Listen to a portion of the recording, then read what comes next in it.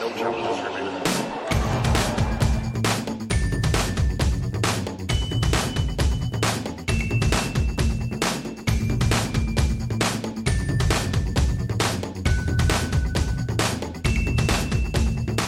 It's weird looking at you when we do this.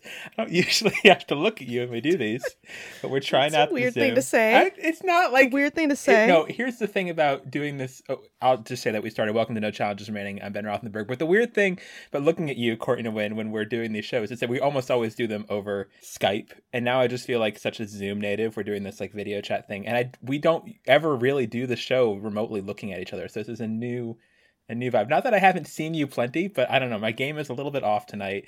Like I'm a women's seeded player at the U.S. Open, and so be it. It is odd to be reacting, and also the other thing too is like most of the time when we record, because we just record over Skype and it's just audio. When Ben is talking and going on his long weird missives, I just zoom out and I'm just like, whatever. I'm organizing my desk. I'm sharpening pencils, dusting my keyboard. So it's weird to have to perform. I know. Interest in this moment, but we're gonna try it. We're gonna do it. We'll see if it sounds different. I don't know if it will or not. It's be interesting. Exercise in being present.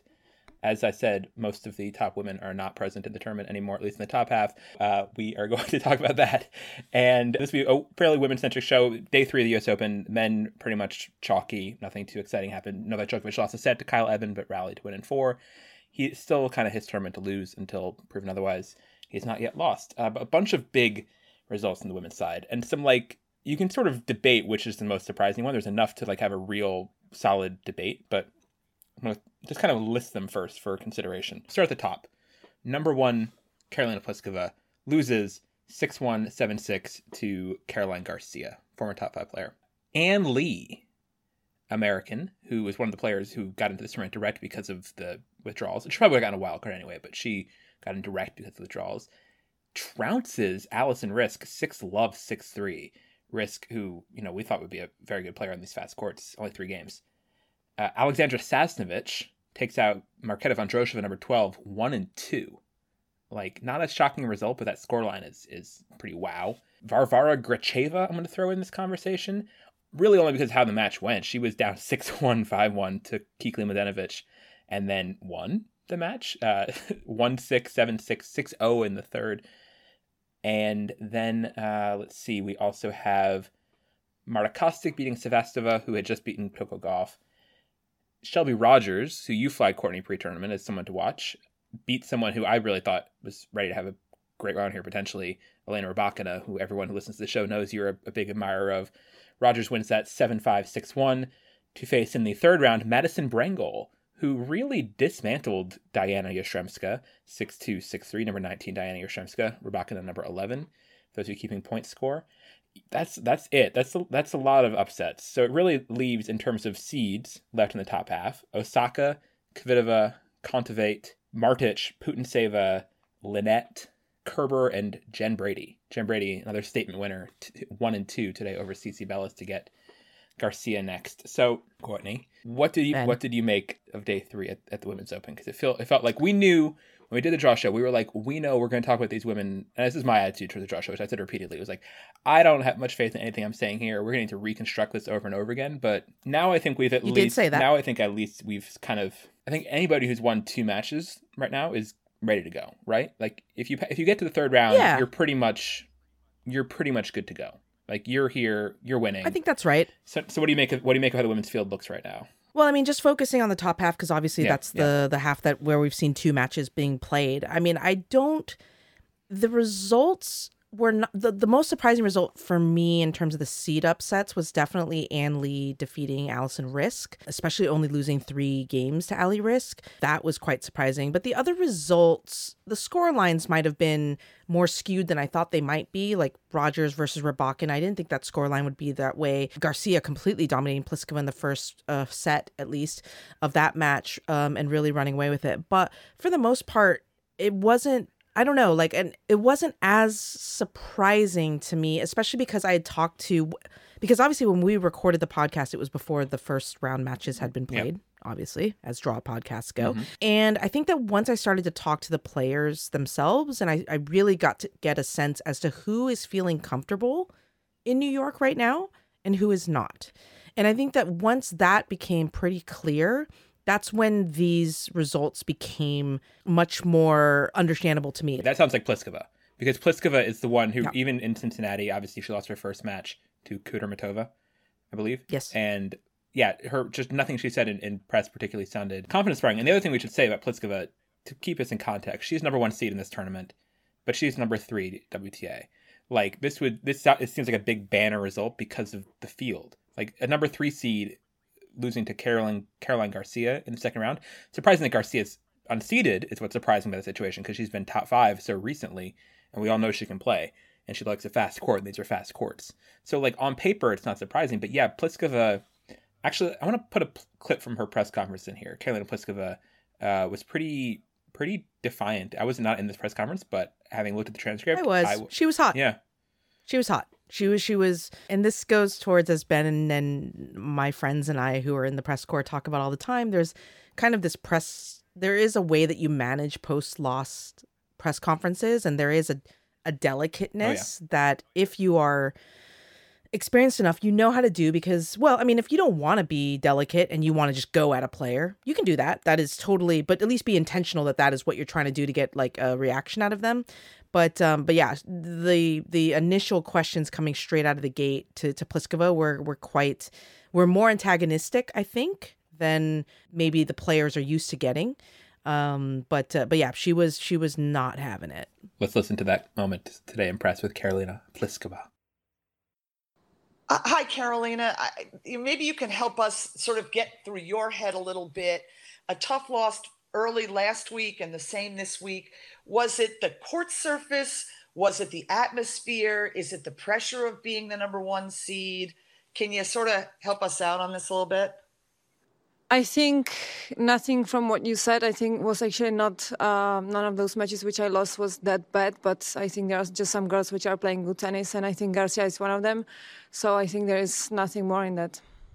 But is there a certain amount of pressure that goes along with being the number 1 seed?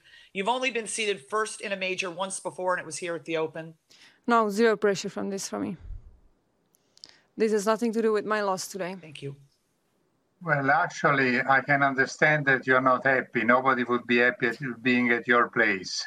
But if you would try to give us some key to understand if there is any reason why you didn't play at your best. I mean, there must be one, and I don't know if you want to tell us. I understand that it is boring to have to answer the journalist. Yeah, a little bit. In this situation. Did you see the match or no? Yeah, I saw the first set, piece and little pieces where you were playing very badly, but I don't know why. And then in the second set, I saw the end when I thought you were going to probably to win. I was thinking that once you were up, I think 6-5, or I think I was almost convinced that you were going to go to the third set, but I don't know what went through your mind, and this is what I'm trying to ask. Then, of course, it depends on you if you want to answer. Then I don't know if you understand tennis well enough, but I had one chance in the second set, which was on her serve. So it's not like I was 5-2 up or serving for the match. That's quite different, I would say. But anyway, I think I didn't play that bad. Maybe you saw a different match, but I thought she played great tennis in the first set. She was just playing super aggressive. She was going for shots, and I maybe didn't play my best. I didn't serve that great, especially early in the match, but that's how it is sometimes. But I'm not a robot, so I don't have to play every day amazing. You know, Pliskova is somebody who, frustration. You just lost. Obviously, you're number 1. You lose second round. No matter what kind of asterisks people or whatever, not even asterisks, I want to use the A word here, but like whatever kind of caveats and context comes with this tournament, still like that hurts to be a number 1 lose to a player who I think she had a pretty good record against Garcia previously. She did say in press in the match before, like she didn't expect, it was like not unbeatable was with which, you know. Well, but see, here's the weird thing about that quote, that not unbeatable quote, is that I really feel like people keyed in on that aspect of what was like a 3-sentence answer where she spent the other 2.5 sentences talking about how good Garcia was and how she shouldn't be unseated at this event, how she's very dangerous, how her serve is really good. Like, she talked her up. And because I only know this because I posted that quote from the Insider account, and the responses that I was getting back from people was like, oh my God, she's going to destroy Garcia. Like, Garcia has no chance. So this whole weird, like, oh, she's unbeatable. No, she was saying that, like, she's amazing. She's not unbeatable. And then very next sentence after that was, I have to play well.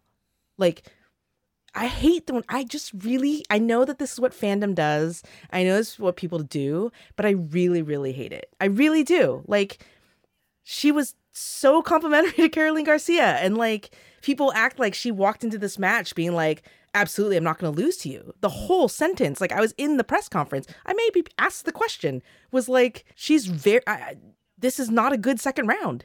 And, you know, and for her, I mean, she made it clear last week in Cincinnati, which I'd mentioned, I think, on the podcast, that these courts in US Open didn't suit her. She wasn't a fan of it, that she had to adjust. And one of the big things that you saw in her match against Kudermetova, and then that you saw in this match against Garcia, and Caroline admitted this as well. She's like, yo, because I said to her, I was like, oh, you have played so aggressive in this match. Like, where did that come from? Was that a tactic? And she was like, I don't think I played more aggressive than I ever play typically. It's just that they were landing in.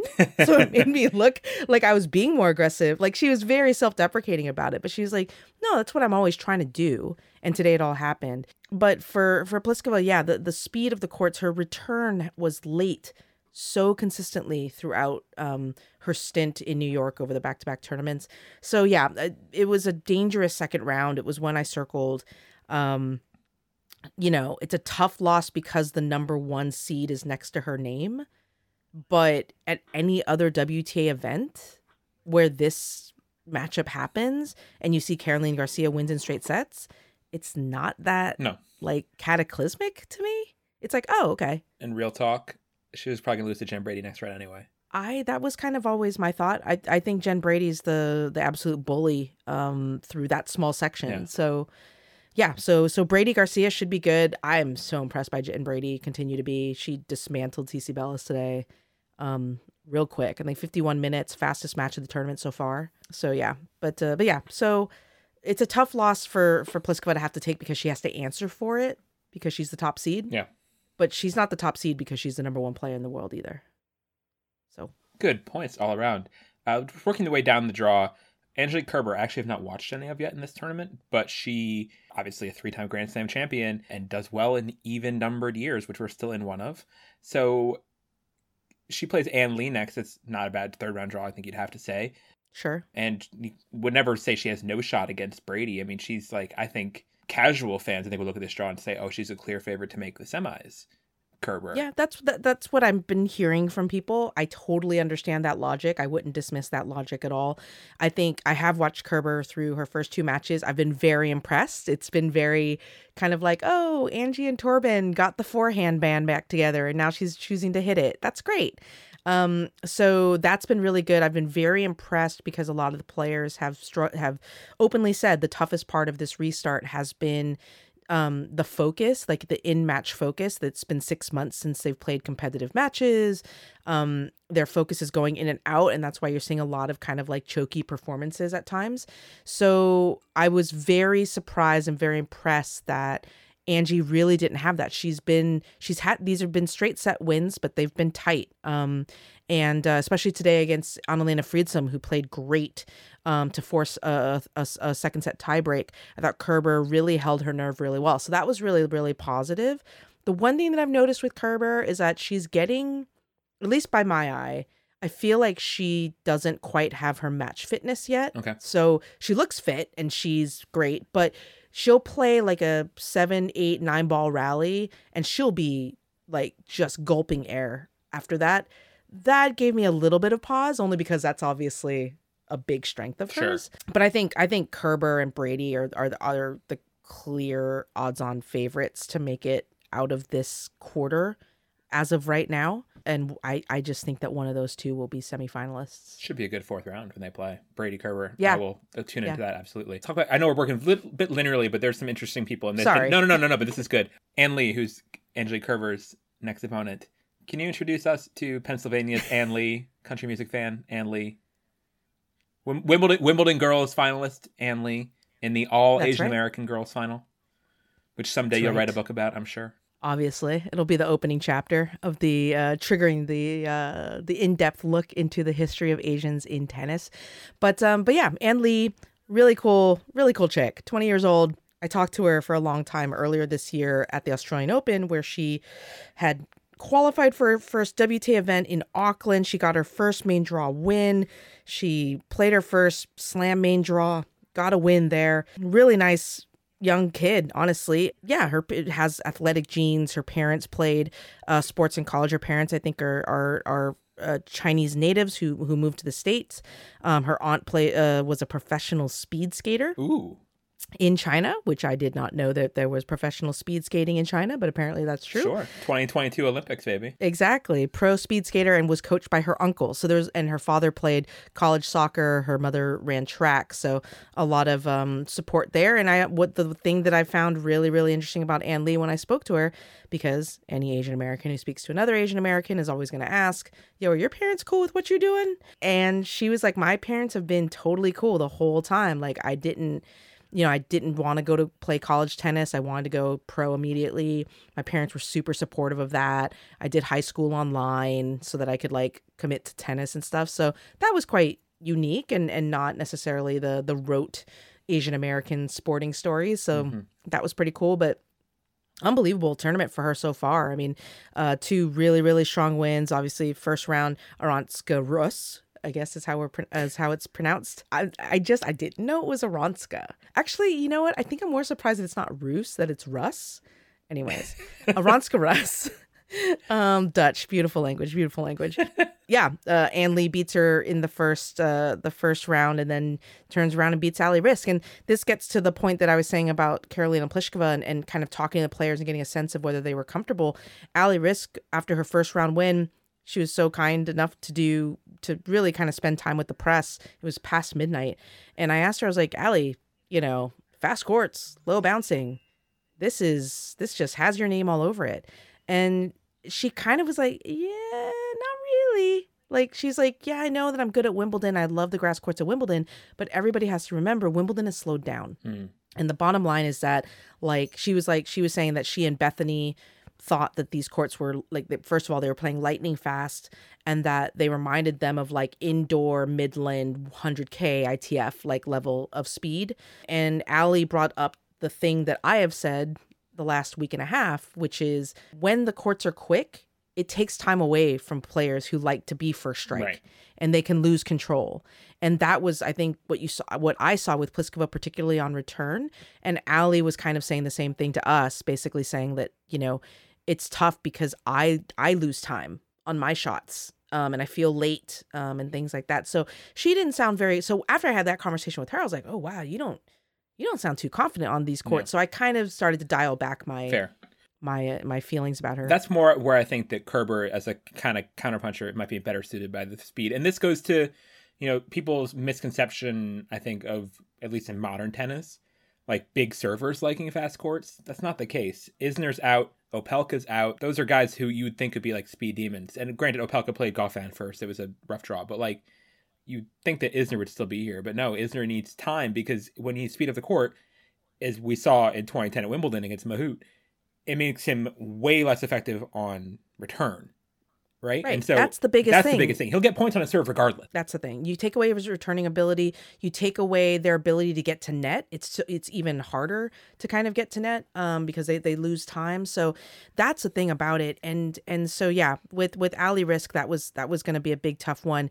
And interestingly, when I was speaking to Ali, I was like, hey, we're talking about Pliskova, we're talking about Kvitova. People see the speed of the court, Serena, but put your analyst hat on and you tell me, what is the player that's going to do well on this surface? And Ali thought about it and she was like, it's going to be somebody who can dig balls out. And I was like, Kerber. Yeah. We'll see. That's Angie. Yeah. So, it's something to keep in mind. The Angie Renaissance is back. Moving on to this next section, I have less to say about this next section. Sasnovich gets through, not really surprising. Putintseva, very businesslike through 2 matches. Uncharacteristically businesslike, I would say, for Yulia Putintseva. No nonsense, Yulia Putintseva, not what we call her. Martic is through here in relatively straightforward matches. Still not, even though she's a high seed at number 8, I don't love her chances in this kind of conditions. I expect her to be in some trouble against probably... She's not she says it herself. She's not a quick court player, so she's managing. Yeah, she's managing. But the match I want to talk about, the one match, is obviously the Gracheva-Mladenovic match. So this is one of the all-time comebacks in tennis, really, being done 6-1, 5-1, and winning. So Varvara Gracheva, who I saw for the first time last year in Washington, she was playing a great match against Shea Sue, and really feisty. I think I kind of... I miss you, Shea Sue. Yeah, oh, definitely. But kind of like a Krunichian kind of player, I think it's fair to say. Like, undersized, feisty, creative. Lots of people will enjoy her when they watch her for the first time, whenever they get to. I wonder what you think of this match. Mladenovic was very cranky afterwards. She was talking... I mean, there was a relatively savage tweet from Bastian of the Mouratoglou Academy. He was quote tweeting. So the quote from Mladenovic says, "I was playing well but was feeling on the edge. What they are forcing us to go through is abominable. I want my freedom back. I feel like we are prisoners here." Bastian responds, "Mladenovic was allowed by the organizers to play a tournament she shouldn't have been allowed to play. Blew a 6-1, 5-1 lead to exit said tournament. Blame the organizers and not herself." It's a take. He said it sounds about right. She sent a tweet later saying that it was her worst loss and that it's on her and she can't blame anyone but herself. Okay, I did not see that. That's good to know. I did not see that. Just to fully give context to all that, yeah. Anyhow, this is a big result. And we were talking about it before the show. Obviously, Gracheva did not want him coming in because requests of US Open's trying their best. There have been hiccups for sure. What do you make of a result like this? What is a match like this kind of dramatic pivot? What does that do? Because it was obviously a huge talking point early in the day. It was the match everyone was talking about. It was a non-story until it became a story, right? Yeah. Like, it's one of those things, and like with Gracheva not having any press requests, it's one of those situations where, like, at the start of the day, unless you were a Russian reporter, and there are no Russian reporters who seem to be covering the tournament, by the way. Yeah, there would be no requests, and then the minute that it became a story was pretty much when she had taken that second set. And even then, you're like, well, but if Mladenovic obviously pulls it out in 3, and that third set went so fast that I think that people just couldn't get their requests in on time, which is a bummer. But yeah, I mean, as Kiki herself admitted, like, it's a tough loss. That's a big opportunity missed for her because, she played Martic, I think, in the semifinals of clay tournament. I cannot remember where last year. And it was a long, like, really protracted match. But she would have liked her chances, I think, on a faster court against Martic, and then would have played either Sasnovich, Putintseva.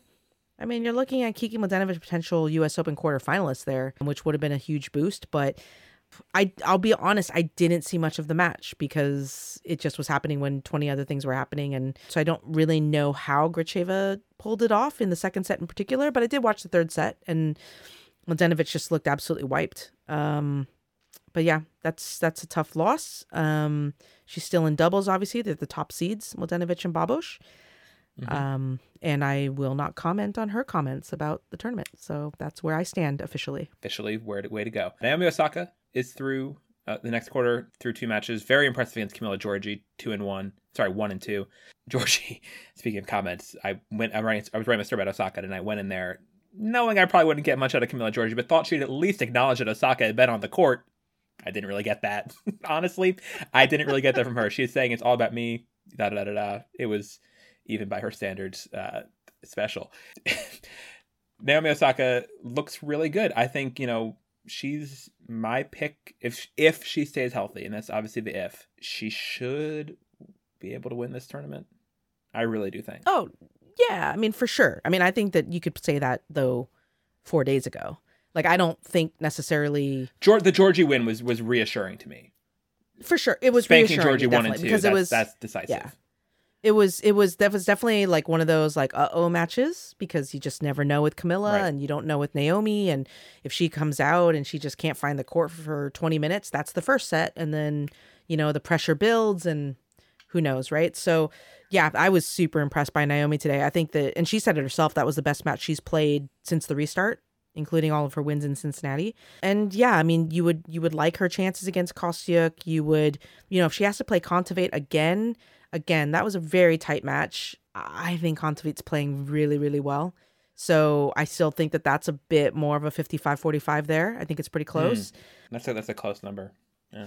Yeah, and then I was joking about this earlier on Twitter about how I just sat in my desk for 45 seconds because I love this story. I was genuinely off the top of my head trying to remember if Naomi Osaka had ever played Petra Kvitova, and for 44 of those seconds I was convinced that they had never played, and then everything came and hit me at once. I was like, oh right, Australian Open 2019 final, 3 sets, and Shenzhen WTA finals, also 3 sets, 3 grueling sets. So yeah, there's something about that matchup that clearly just tears me to pieces, that I just don't remember the results that they ever happened. But yeah, if Osaka and Kvitova were to play in the quarters, especially on this court, I think I would enjoy that very, very much. Have you gotten the sense, I mean, there's one of the main topics, and Perankova on the show yesterday talked about this, about how the outers are so much faster than the stadiums, people think. I mean, so maybe is Ash, I haven't heard too much. People think Ash and Armstrong are slower, I guess, but still fast by previous year standards, which just side note, thank you. I have an opinion on this. It's good. So thank you for fast courts.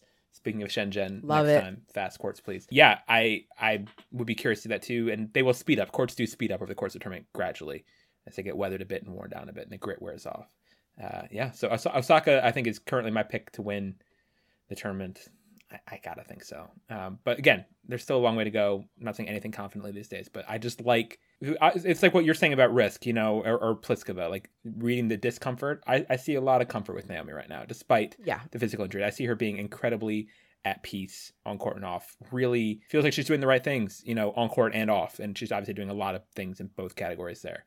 So big props to her. Yeah, I feel the same. I mean, I think that, if I look at this top half, I mean, it really is, Naomi, Petra. I mean, Petra, hilariously, when you ask her about the court speed, she's like, I mean, it's faster, but it's not that fast. When everybody else is like, this is lightning fast. Look, I was at that Fed Cup final in 2014, which was illegally fast court in Prague. It was like the limit is like between 19 and 50 on the court. So this was like a 54. It was like over, and Czechs did not care, and the Germans were like, whatever. And God bless the Czechs. And it was epic because it was Kvitova Kerber, right? That one match? of the best matches I've ever been at. It was one of the. Absolutely. It was like I had to remind myself I was there because it's such a random event for me to have been at this. Because I was only a Fed Cup tie. I've only been to 2 Fed Cup ties ever. One Belarus USA one in first round when Venus was coming back from Sjogren's, and 2012, and then one. Yeah, and then that one. It happened to be like a weekend I was in Europe, like between events. I was like, oh, I'll go there. That was one of the better decisions I've made. But that match was great. The last player I want to talk about. They could face in the semifinals. Yeah, exactly. Kerber Kvitova. Absolutely. That would be a good one. The last player I want to talk about tonight at any length is the player who I was actually hoping to get on the show as a guest tonight. Sadly, again, US Open stuff, his request did not go through. But Madison Brengle of Delaware.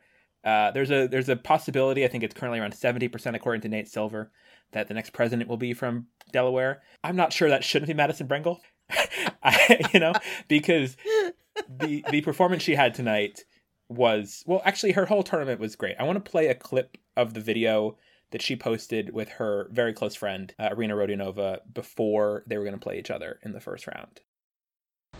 My dear, are you ready to play me? Are you going to hit to my forehand or to my backhand? Over your little head. Madison Brengle then beats Irina Rodionova 2-2. They share another Insta post of them like toasting their Sutter Home wine bottles together in the locker room or somewhere, I forget, afterwards. And then she comes out and plays Diana Yastremska, who's a highly touted, big hitter. People talk about her a lot as an up and comer. Brengle dismantled her. Like it was like I've watched a bunch of Brengle wins. Like I feel like all of them. There's not that many in terms of like big Brengle wins, right? I can remember them very clearly because what she does in terms of being an incredibly underpowered player. Her serve is non-existent pretty much. She makes so much of her modest weapons, and honestly, she reminds me why I love tennis, because to see someone who's not physically stronger, who can beat players who hit harder, are faster, stronger, younger, more highly touted, whatever, just through like pure like guile on court and from like craft and just like knowing how to make them uncomfortable. Brengle is totally that, and she was doing it so consistently in this match against Yastremska 2 and 3. It was the third set was the second set was like it felt like Yastrzemska had chances to like maybe flip it. Like we felt like if Yastrzemska got on track, she could roll. There was a 3-game stint where Yastrzemska was just banging every single ball in. She was. Yeah, and she had broken back and all this sort of stuff, and it looked like, Yastrzemska's coming back, and Brangle just slammed the door. And I totally agree with you. I mean, she's underpowered on the serve. What I thought today, though, when she was kind of actually hanging in those rallies with Yastrzemska, like forehand to forehand and stuff, that I was like, oh, that actually kind of surprised me a little bit, her ability to absorb that pace. She can absorb it. But she can absorb it, yeah. She can absorb it. But like, yeah, just, I mean, she plays troll tennis. I mean, she... You know exactly what she's trying to do. There were so many of these kind of rallies where I would see her play them where, the pace and the placement of the ball was different every time. Yastrzemska couldn't get like a good rhythm on the ball. And she was just like, yeah, let's go cross court forehand. Go ahead. I know you want to pull the trigger down the line. Yeah. I know it. Do it. The trap and then Yastrzemska, and then Yastrzemska would completely spray it, 2 yards wide. And then on the very next point, Brangle would go and stay cross court and was just like, I know you want to go line, but you just missed line. So I know actually that at some point you were going to pull the trigger even for an even harder cross court forehand. Sure enough, buried it bottom of the net. Like, and it's that chess game that just makes it kind of joyous to watch, like while you're watching, because you're like, I kind of know what you're trying to do. And it's kind of mean, not mean, but like it's brutal, but you're right. Like, it's kind of amazing. There's a savagery about it. And then she goes in her encore interview, which is, again, my favorite moment of the day. And I'll just play the key clips, basically, talking about her training regimen. And then the part you'll hear at the end here is when she walks off court, Arina Rodionova watching courtside, waiting for her with I can say ice cold, but I'm sure it was not ice cold, bottle of Sutter Home Red, which they toast. And she, like, kind of chugs right off court. Yeah, like, I'll probably hit, I'll do what I did, yesterday. I think I hit with Arena for, 35 minutes gently. So, no more than that. Plenty of effort. Well, congratulations. We're so glad you're sticking around. Good luck as you move forward. Thank you. There's something incredibly, again, old school and, pre-open air bon vivant about yes, Madison Brangle. There is. That's a very good call. That I just, I don't want a whole tour of them, but the fact that somebody, especially in this really high paced, really high caliber, money, everyone has 5 people on their team. Really intense, focus. The fact that Madison Brangle has this chill, whether it's a coping mechanism to deal with the stress of the tour or just genuine personality or both. I'm hoping to get her on the show tomorrow. We'll see, because she is a fascinating character. I've had a lot of great chats with her over the years. And to be fair, this bottle of Sutter Home was to celebrate. Madison Brangle just made $163,000. Right? She will buy more expensive wine with that money. She loves wine. I wrote a profile of her in the Times when she made her run in Australia, 4th round, I think in 2015, and she played Madison Keys in the Madison Bowl, the match that we called Madison Squared Garden. It's very cute. Anyway, Brangle said that she got the wine glasses they have on the TV show Scandal, where you can pour an entire bottle into the glass. She's a high caliber wine consumer. She's a pro. I also have that wine glass. So it's a great glass. Anyway, props to Madison Brangle for getting out there. She plays Shelby Rogers next in a battle of unseeded Americans and then Pegula's in this section too. So Americans who people won't know, but who all are intriguing. And this is not, I think people might look at this section of casual events and be like, oh, this is underpopulated field, Americans getting through, but they all beat good players to get here. Pegula beat Boskova and Flipkins, and then Brangle beat Yastrzemska, Rogers beat Rybakina. These are these American women earned their way. Oh, they earned their spot here this week in New York. 100%. But also, I mean, Brangle, maybe we set aside because, but Rogers and Pegula have been having really good, I mean, they're playing well. Same with Brady. Even Ann Lee, we haven't seen her a lot, but when we did see her last in January, she was tallying a bunch of firsts, So I say it all the time, if you actually pay attention to the tour, sometimes these things aren't as surprising as they seem. Or you can just listen to commentators. It's up to you. Two very different options for you there. And that can do it for us, I guess, on this day 3 show. Courtney, thank you for being on the daily NCRs we're doing here. Of course. They've been fun to do. We need to thank our new backers since the last show. We have here 3 of them. They're just rolling in. It's been wild to watch and great. And thank you guys all for being up, for supporting us during this time when we're cranking these things out after day is done here. The 3 new backers are Rodolphe Brum, Daniel Pink, and Julia Carney. So thank you to the 3 of them. And thank you also to our Patreon Slam Champ backers. Courtney, you weren't on yesterday's show, but I had to do all the monthly ones too. It was a lot. The Patreon Slam Champ backers are Liz Kennel, Jonathan Weinbaum, Mary Carrillo, Chuang Nguyen, Betty, Audrey Wellens, Sean Mulroy, Joseph Har, Susanna W., and our GOAT backers. Now there's 3 of them, Mike, J.O.D., and Charles Cena. So thank you to all those people. Really appreciate it very much, your support. And follow us on Twitter at @NCR_tennis, and send us emails, nochallengesremaining@gmail.com there. Not a plug, I'm not inviting people to this, but I will say one of the delights of the first 3 days of the tournament, Courtney, has been our group chat. You yes. and I together assembled sort of our, got to do our own credentialing, which was nice, our own like dream media center, like people who we normally would be sitting near, to kind of replicate the experience of being in a shared press room, sharing things, sharing gossip, sharing jokes, funny tweets, moments, whatever. And it's been great. There are some all-star people in that room, and it's been that's been lovely. And it's it's, you know, that's one of the things that I miss very, very much, aside from my patty melts and tuna melts at the US Open dining area. But is just sitting amongst my friends and just being able to blow off steam. Sometimes you're done filing, or a match is over, or you just need a mental break from the thing that you're dealing with, and you just pull your headphones off and you lean back and you just start, you know, shooting the shit with the people around you who just happen to be, based on the seating chart, you're really good friends. And so that's been really, really lovely. And I think that hopefully for all of us, it's created some sense of normalcy and some sense of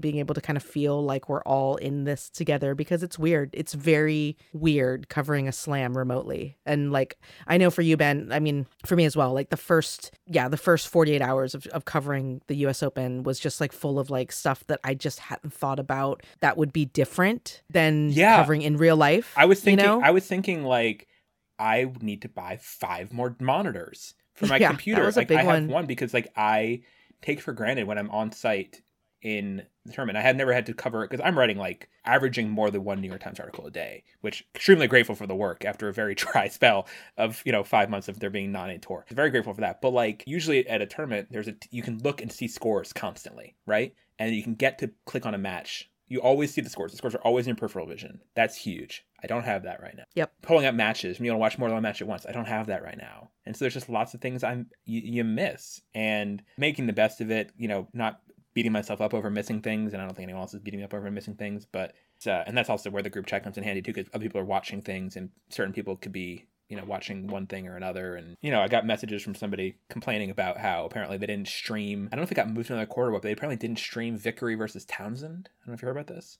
I didn't know that. Anyway, if it wasn't working, whatever. So this was like, wasn't the most popular match, honestly, but some people were trying to watch it. Anyway, there's just things that to be fair, yesterday, like ESPN went down. Oh, that was like terrible. ESPN 3 went down. That was rough. For like a few hours. ESPN 3 went down for a while, and that was like, I just have to watch the main feed, and and I haven't had to do that for a long time. I don't have a TV in my bedroom where my desk is, so I'm just relying on the computer. So I don't know. It's just, I feel like I'm kind of flying blind a lot more than I would be normally. At the same time, like that said, I have a lot of respect for all the reporting people are doing about things that are going on at the US Open without being there. Like there's been some impressive stuff from all the French reporters who are all over the Benoit Paire positive test. Friend of the show, hopefully future guest on here, NCR, Alex Gruskin of Cracked Rackets, who had get the documents from USTA about their protocols and the full list and everything like that. And the stuff about the PTPA or that people can do remotely,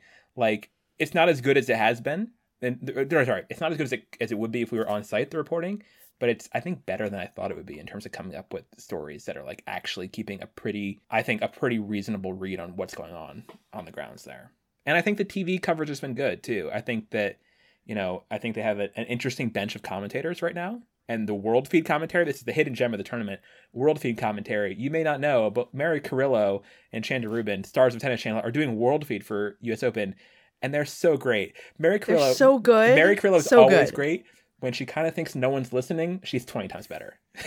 Right? That's so true. That's so true. Yeah, and there's like this dynamic between Mary and like this, like Mary as the comedian and like Shonda as like the straight man. Mary goes off on her tangents, and it's my favorite stuff that Shonda does. Like when she kind of sasses Mary a little bit, but also kind of is just like, right, back to the match though, like, you know, and she starts like breaking down technique, and Mary is still over here going on a tangent, and it's just, there's this energy about it and unpredictability that makes it so eminently listenable. And somebody was tweeting me, because I've been tweeting like whenever I've heard them on together, I've been tweeting, hey, you know, tune into the world feed. And somebody was like, why don't you watch ESPN? Like, do you not like them? It's like, no, it has nothing to do with not liking ESPN. Well, first of all, I really like Carrillo and Shanda as a pair, so I'm just going to listen to that. Literally have watched Carrillo call dog shows. Yeah, like if Mary Carrillo is talking about something, I will listen to her do it. Yeah. But the other thing as well that I've found, and I knew this when I would cover events on site as well, is that the audio mix of ESPN is different than the world feed mix. And I'm not saying it's worse, because I actually think it's more dynamic and better for people who are actively watching a match and want to be entertained. But that dynamic nature of the ESPN broadcast and the audio like distracts me, like when I'm trying to work. So when I'm trying to watch passively, whereas like the world feed sound, just because it's a little bit flatter, just the way that they mix it, it just sounds like tennis to me, because it's also what I hear all the time during the tour events. So that's why I watch like world feed. If I could watch you know, some like if Chrissy's commentating a women's match, like I will jump over every once in a while because I love Chrissy's commentary. But that's kind of the main thing, is like I'm on world feed because the audio sounds better to me for my ears. Like it doesn't distract me. That's one other change, is that media centers at slams, we get raw feeds with no commentators for courts. Yeah. And I miss that, because like in terms of being able to have it on and not have it distract you, especially I feel like a lot of commentators there's no crowds. I think maybe some of them, not all of them, but some of them are kind of like over getting excited about things to make up for the lack of, which I respect that decision fully, to try to keep people engaged in the match. It has no other soundtrack to it. But yeah, that's something I miss too, is the no commentator feed. Yeah. And it's only because we are watching passively a lot of the time, until we're cranking out articles, while doing other things. So it's like, so I don't want people to think that it's, because it's not. I mean, I love the ESPN team. It's just that, it's almost like too interesting. Whereas like when Carrillo and Shanda are talking, it just sounds like two friends like talking while I'm working. It just, I don't know. It's show. I mean, ESPN is, the E is for entertainment. It's like Showtime on ESPN. And there's music. It's a production. You know what I mean? And it's good music. The times when I've tuned in, I've like Googled some song. I'll figure out what song it was and make it the outro. I was like, oh, this is cool. It's like classic kind of like women's match lady empowerment anthem for ESPN broadcast. I've heard them. I've loved them. It's called Katy Perry Firework. No, it's Roar is what you're thinking of. It's the WTA Roar. Sorry. Song. Well, Roar is. You're right. Yeah, that is the WTA song. 2012 to 2015 it was it. Oh my god. Then Fight Song came along and we dropped the whole genre. So anyhow, well. Thank you guys for listening to Sorry we rambled. NCR. That was my fault. No, it's good. It's good to catch people up. And we'll have more content for you later in the week. Tomorrow. We're doing this 3 for 3 or 4 through 3, and we did the Day 0 episode with Blair. So yeah. Thanks for being here, Courtney. Thanks for guys listening. And we'll see you next time. Enjoy the Open. Stay safe, guys. Bye. Wear your masks. Please. Or you'll get fined like Dominic Thiem. What the hell? Had their queens on the throne. We would pop champagne and raise a toast.